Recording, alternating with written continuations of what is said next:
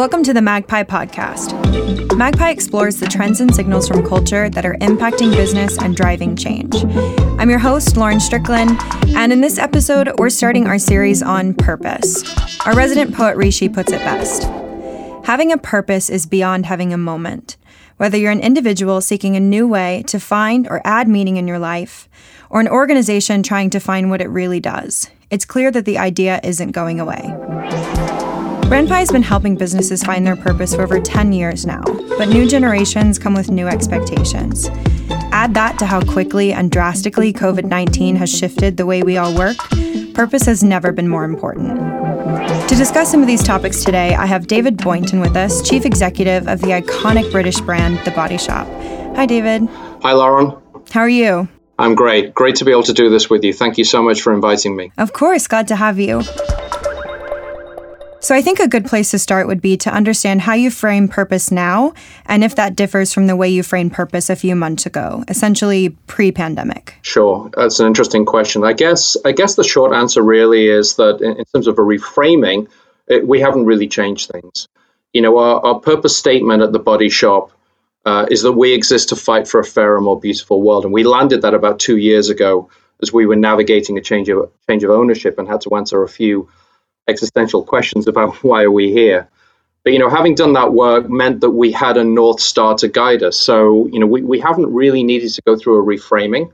You know, it's just more about making sure that we stay on track and not allowing the crisis to make us change course or do something that wasn't aligned with purpose. So because of COVID, you know, we've all been witnessing firsthand how powerful a purpose like yours can be in guiding an organization through a crisis like this.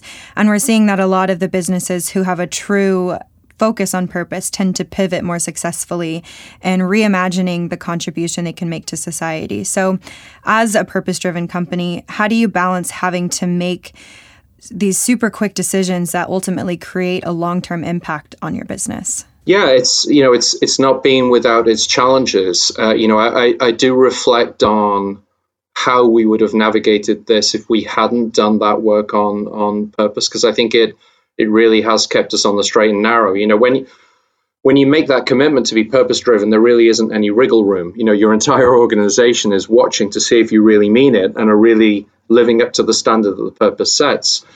So, you know, every decision that you make as a leader or as a leadership team is always seen through that lens, you know. And when you say quick decisions, you kind of mean short-term decisions? Yeah. So how do these decisions you have to make, kind of looking at the short term, that can ultimately create a long-term impact? You know, some companies kind of have a challenge of seeing that long term. How do you make sure that you're keeping that in mind? Yeah, you know, I think that's really interesting. You know, I think, you know, our purpose is kind of broad enough to be able to encompass a lot of different situations. I mean, if I just sort of, you know, pull it apart for a minute, which might be helpful, you know, there are three bits, basically. You know, we have the word fight, which is a reminder to us to be activist and be prepared to weigh in to drive change.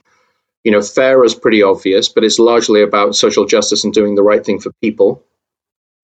The beautiful world piece has a lot of dimensions, but, you know, obviously, at least in part, it's about our commitment to sustainability. So, you know, making real progress on all of those things really does involve long-term planning. You know, and I think any decisions that you make in the short term or in a reaction to immediate events, it's incredibly important that you keep contextualizing the decisions that you make and keep linking them back to purpose and keep explaining to your organization about why you're making the choices that you're making. And it's not causing you to deviate off track. It's still another important step in terms of where you're headed. Now, I guess, you know, in terms of what we've lived through over the last few months, there's a risk that might sound a little bit, you know, great in theory, and for sure, COVID's been a big curveball for us, and it's been painful, you know, extremely financially painful, and personally painful, you know, in terms of the impact on people in the organization working in isolation, and, you know, all of the challenges around that. I mean, we made, you know, we made some really big, you know, you talked about pivot earlier on, but, you know, we made some very big and quick decisions in early March, you know, and a lot of it was just about parking stuff, you know, just stop doing things until we knew more. You know, it was the uncertainty of that time that was so scary. You know, you just didn't know what was around the corner. And we did make some big decisions around how we were going to preserve cash to keep the cash flow and keep the business alive. And one of the first things that was linked to that was that we decided not to make any pay rises for anybody in the company this year.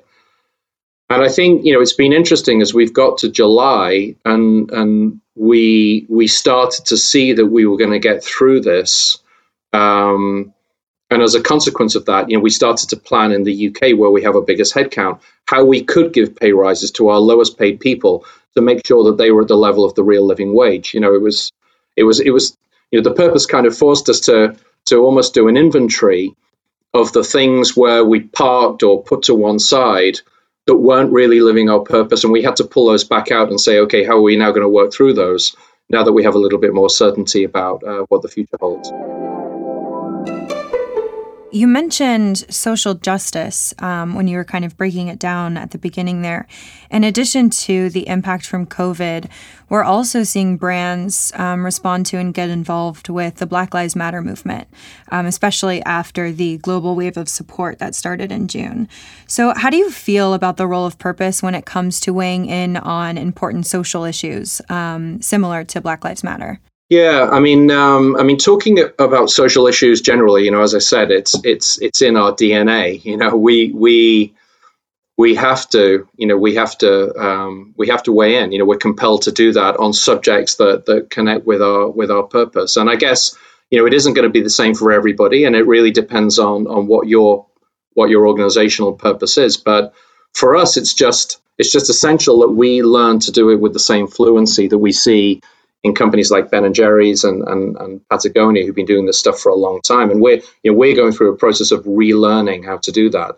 We used to be, we started back in 76. We used to be great at understanding the zeitgeist, really good at pinpointing injustice that was in our territory, where there was a legitimacy to us to talk about it, and then shining a light on the problem and getting people to pay attention. And, Anita Ruddock, our founder, was really the master of earned media before that was even a thing, So through our previous ownership, and I guess even in the early days of taking control of the company, we've kind of had our head down and been a bit off the radar on all this stuff, and we believe it's really important, and we're challenging ourselves to learn to get better at it. I think the stuff that we're learning, because we're making mistakes, right? We're putting our head up and our hand up, and people are taking shots at us. It's inevitable, right? I mean, the world's a very different place from when Anita was alive. And I think, we're just seeing that it's really important that when you do lean in, it's got to feel real. The world has this incredibly highly tuned nose for hypocrisy right now. So really don't say anything unless you mean it and you are prepared to do something about it. And I think, the case that you mentioned around Black Lives Matter, that was, really important learning for us. And I've got to be honest, in the beginning, we totally misjudged what was going on in that situation. We saw what tragically happened to George Floyd as a uniquely US thing. And so our initial reaction was just through, our North American social and internal channels. But, we were really completely wrong in a very emotional way about how we read that. Myself personally and other members of the leadership team were called out by our wider global organization through our internal channels. And they wanted to know more about what we were doing on diversity, inclusion, whether we were really living up to Fairer World. And it was a wake-up call. And we realized, frankly, we were nowhere and somewhat complacent on the whole D&I issue. And we had to do a lot more. So, I guess overall our learning is any reaction's got to come from a place of integrity. Join in if you've got something to say and can really help, bring about an improvement. Yeah, absolutely. We recently actually conducted a survey on purpose, and 98% of the CEOs surveyed agreed that the new generation of talent have really different expectations from previous generations, especially when it comes to emotional considerations such as alignment of a company's culture and values. through your past experience of these past few months and even the past few years, how does this factor into your thinking for the organization and even for, departments like your marketing team? How does this kind of affect your day to day? Yeah, it's been so interesting, right? I mean, I'm a dinosaur.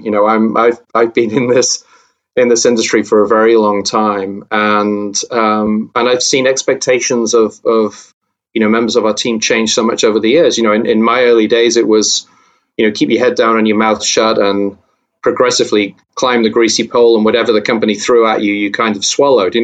As you get older and your career develops and you build a greater sense of what you personally want, I think you adapt and make sure that you are in a place that works for you. But no, we've had a lot of feedback from our team members that purpose, our purpose and the way we articulate it, and the transparency that we bring to our decision-making process and why we do the things that we do is really highly valued by people in the company. And also it's the articulation that we have is often given as a reason for people choosing to join us. As I said at the beginning, it sets a high bar and you are constantly judged by it. It's the whole leadership shadow thing. You say it, do you really mean it? And there is no tolerance of hypocrisy. So it keeps you honest, it keeps you on your toes, and it keeps you, engaged with making sure the organization is living its purpose across everything you do, including the marketing effort, as you mentioned. So it's. I mean, personally, I love it. I think it's important, incredibly important, and it was my decision to set us off on this journey. But yeah, it can be a powerful motivator for employees, but if you get it wrong, they're going to be quick to call you out. Yeah, you keep mentioning this phrase, don't say anything unless you mean it. And I completely agree. We're in this era of cancel culture. You say one thing and you're canceled. Yeah. So do you think this combined with, you guys have been living with this purpose for a while now, combined with this culture, do you think it's made you more ambitious or more cautious in your decision making, and why? Yeah, I think... honestly, more ambitious. I think we have to be prepared to take some risks. I mean, I look at the situation of where we are today and, what we inherited when we acquired the company. And, our products are natural, but they're not as natural as I would like them to be. Our packaging has a degree of sustainability, but it's not as much as it should be.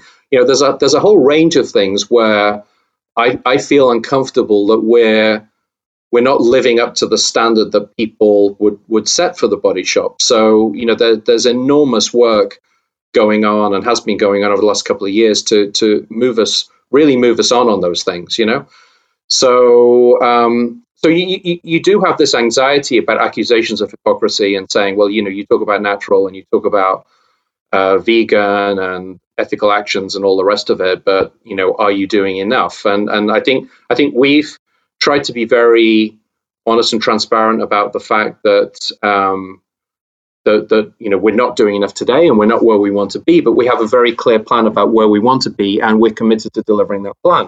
And the reaction that we get from our customers and employees is, they're accepting of that. They value the transparency and honesty that we aren't where we want to be, but and I think that's an important part of it. But I think, specifically on this point around ambition, and I think a lot of companies will have had some experience of this during this pandemic crisis. We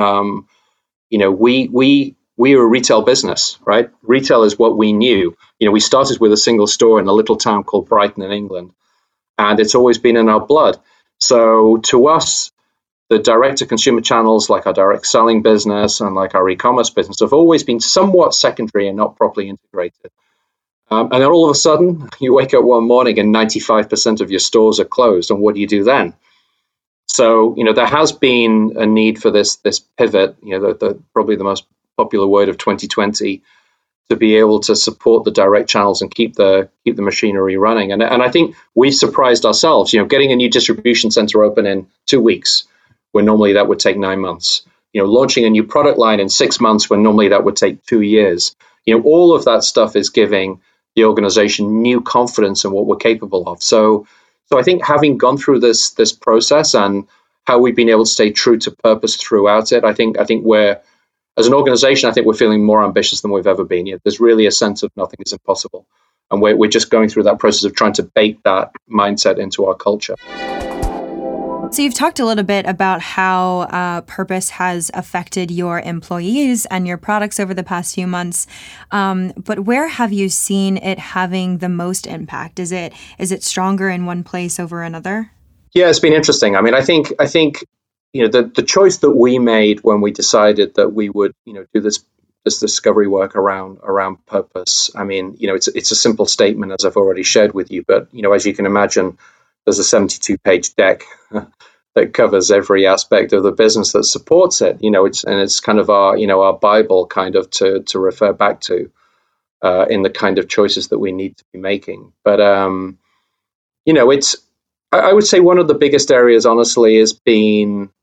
We've done a ton of stuff around culture and supporting our people in the organization. But I think that one of the biggest things that's visible to the outside world is the work that we're doing around product. We've always been pioneers and leaders in ethical sourcing. That's something that never went away. The fair treatment of suppliers was always critical to us, and we'll never change that. But we were looking at product formulae that were maybe 85% natural, and our expectation was north of 95% natural. We looked at the impact of our ingredients as they, were flushed down the sink and went into water systems, and the impact that they had on aquatic life, and all of that stuff. We've just, and it's a massive amount of work. And I don't believe that the work that we did around product formulae and really challenging ourselves on more sustainable packaging that can potentially become, circular. I don't believe that we would have done any of that work if we hadn't landed this purpose statement at the beginning. So I think that's been really important. And we've adopted. I don't know. We didn't mention this earlier, but we've been B Corp certified within the last year, and we've joined companies like Ben & Jerry's and Patagonia and Eileen Fisher and other great businesses in that program, and we want to learn from those guys. But we've adopted a triple bottom line measurement of our business. So we're always thinking about environmental and social impact in the same way that we're thinking about financial results. And I think it's been really important that our purpose has compelled us to do that. Yeah, that's great to hear. Earlier, you said something I found really inspiring. You say you ask yourselves all the time, are we doing enough? Yeah. And as a purpose-driven company, if your answer is ever yes, I would assume you'd be wrong, because I feel like there's always something you can do to ladder up to your purpose. So if there's one piece of advice you could give to a business trying to find and trying to really live by their own purpose, what would it be? Yeah, I mean, great question. Never doing enough. My team constantly accuses me of suffering from restless dissatisfaction, and I think that's helpful when you're setting yourself such an ambitious challenge as living up to that purpose. I mean, look, I've been a believer in this idea for a very long time, and I know increasingly there's a lot of cynicism around it. You hear purpose wash being used in marketing journals, and this thing being regarded as a marketing initiative rather than something really fundamental and in the DNA. I mean, I think if you're a business leader, and you feel that being purpose driven fits, it feels right for what you're doing, then it's an incredibly powerful way of engaging your people and making your organization have more impact. I mean, for me, it's just been about raising the stakes of why you come to work every day. I would say if you don't have one and you feel like you have the kind of company where it could be an authentic approach, then you really must go and find it, and dig deep into how and why your company started, see what you find and see what's relevant for the situation that you're in today. I think if you're like us and you've done the work and you've landed some kind of purpose framework, then it's just incredibly important that you keep testing yourself on proof points. I talked earlier about, that whole leadership shadow thing. Your organization is constantly judging you. They're constantly watching you, and they're constantly asking, do you really mean it? Or is it just words on a mouse mat and a commemorative mug? And is this something that really is driving the business forward? And I think the thing that we've learned as we've tried to live up to the standard that we've set is it's just incredibly important to be open and honest with your organization about when you're getting it right and when you're not, frankly. And so I'd probably offer that advice up. Do it if you think it's authentic, and if you are doing it, then remember that everybody's watching you all of the time, and keep the dialogue going about progress, because that way it's going to feel a whole lot more authentic. Well, that's a great piece of advice, David. Thank you so much for your time today. It was a really interesting conversation for me. Absolute pleasure. It was really fun to talk to you, Lauren. Thank you. Join us next time to explore more trends and signals from culture. And remember to subscribe to our podcast to get all of our latest thinking. The MadPie podcast is brought to you by BrandPie. BrandPie is an ideas business that uses the power of purpose to help clients transform their brands, cultures, strategies, and business models. BrandPie creates impact by integrating purpose, brand, advertising, and engagement.